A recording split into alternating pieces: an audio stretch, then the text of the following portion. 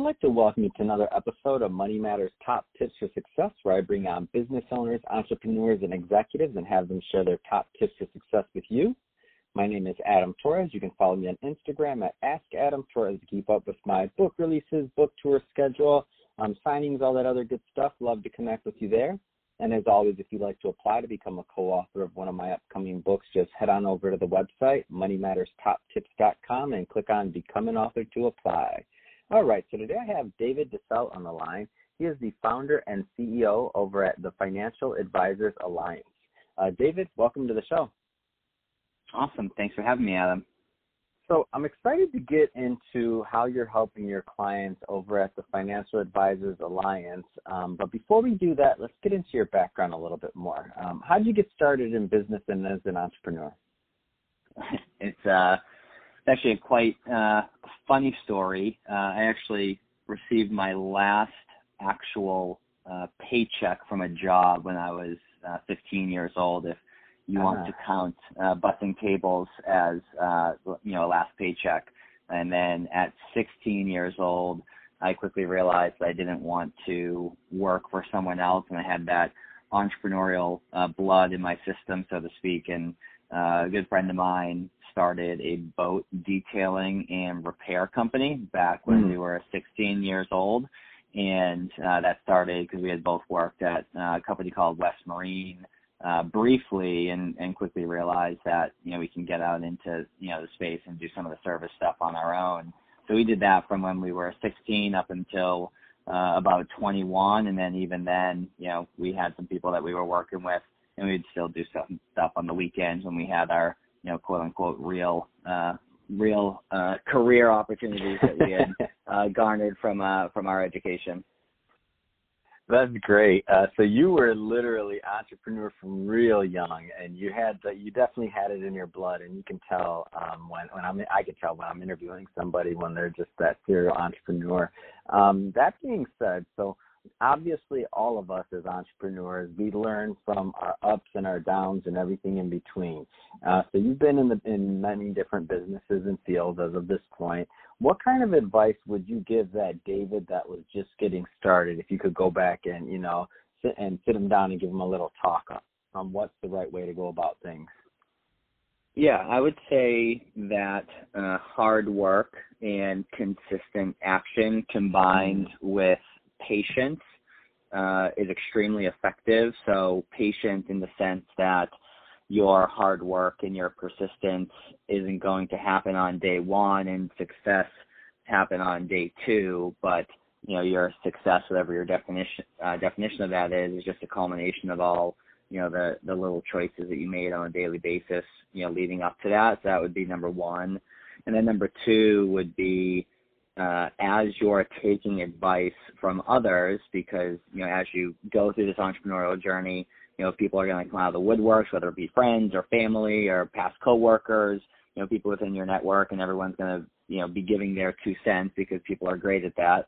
But be very, very careful with who you take advice from, because although they may have your best interest in mind, they may not be qualified to give that particular advice. So if the person that you're getting advice from isn't where you want to be and hasn't done what you're looking to do, just be very careful with that. So, for example, there were plenty of times early on in my career where, the ebbs and flows were real, and, accounts were overdrawn and money was owed, and, the world was crashing down, so to speak. And so many people in my world, be it friends and family, all, said, hey, why don't you get a job, right? Why don't you get something that's a little bit more steady?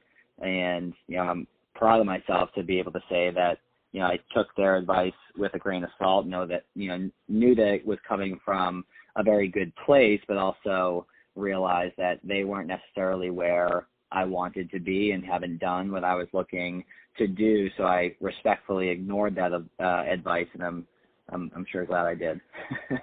That's awesome, and I really like that that thought process of be careful and be wary about who you're getting your advice from. It's not because they don't love you or like you. It's just a matter of, and I say this often when I'm speaking, and I remember being in front of a college crowd, and I'm asking them, if you want to be a doctor, and should you get your advice from your parents if they're not doctors? Probably not. I mean, they may love you, they may want to tell you, but do they know the best way to guide you through the educational decisions and the other things? No, you probably need to get introduced to a doctor or somebody that's been where you want to go, so you're getting advice from somebody that's qualified to give you that advice because they've either done it or it's their profession to give you that particular advice on that particular niche.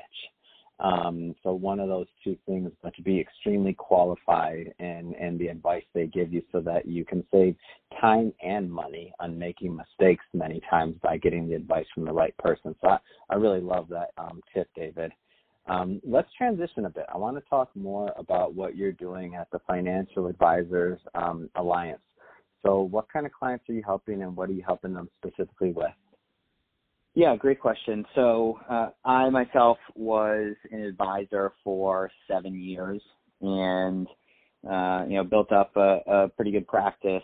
And 5 of those 7 years also ran our new advisor development program. And the company I was with at the time building my business, we had 350 offices, give or take. And I took over that program. I was I have finger quotes up right now, a 22, 23-year-old leader, which is somewhat of an oxymoron, meaning I had no idea what I was doing. Totally ran the program into the ground. We finished based on our team's production at like 300th, so weren't even on the map. And based on some early success in the business, it was definitely a shot to my ego. So doubled down on leadership development, personal development, professional development, hired my own outside consultants as well, and was fortunate to have, over the subsequent 4 years in that program, brought it up to number 1 in the company across the country. So it was over that journey that I just fell in love with the development of other advisors and didn't want to necessarily be limited to serving, advisors at one particular organization, and wanted to help others as well. So decided, I had built up this business, pretty well, and, who says I can't, do it again, doing something else. So I started the Financial Advisors Alliance for a couple of reasons. Number one is the way in which we market as advisors these days is different. So, we used to do a lot of, family and friends networking and networking events and things along those lines. Not to say that those aren't effective, but there's ways in which you can develop new relationships and deepen existing ones through building a brand online and creating and sharing content online as well to be able to serve the people that you're trying to serve. So that, is reason number one. Reason number two is, and I'm sure this is across a lot of organizations, in that when someone first gets hired at that company to build their business, they're put through a 3-week training that's live. And, the saying is, it's going to be like you're drinking out of a fire hose, and, your real learning is done in the field when you actually get out and start meeting with people. But the unintended message there is, hey, you're going to sit down and waste your time for 3 weeks, and the real learning will be done, when you actually start working. And, that's something that has been said for years, and it just never really sat well with me. So the other thing that we have done is we created an entire digital sales training program for financial advisors, about 25 hours worth of content across 80-something videos, focusing on micro content, 5, 10, 15-minute clips, as opposed to, a day-long session, so that people can, review these topics as needed, learn on the go. And it's funny, as we were creating it, we were thinking what topics, should we include? And, it's everything from mindset to book and podcast recommendations through dissecting the entire sales process, including language bites along the way, as well as, phoning and prospecting strategies, marketing strategies. And as we were building it, we were like, okay, we're going to sell this for $1,000 or $2,000, per person, because it was a strenuous process to actually build this. And then we said, okay, if we're truly focusing on impact and trying to, create our brand as well and our name known in the marketplace, how do we get this out to that many people at that price point? And the answer was we can't, right? There's a few 100,000 financial advisors out there, not all of which have, that budget to be able to, buy a program like that. So we decided, you know what, it's almost like finishing a race. You're like, oh, it actually wasn't that bad, but during the race, it was pretty strenuous.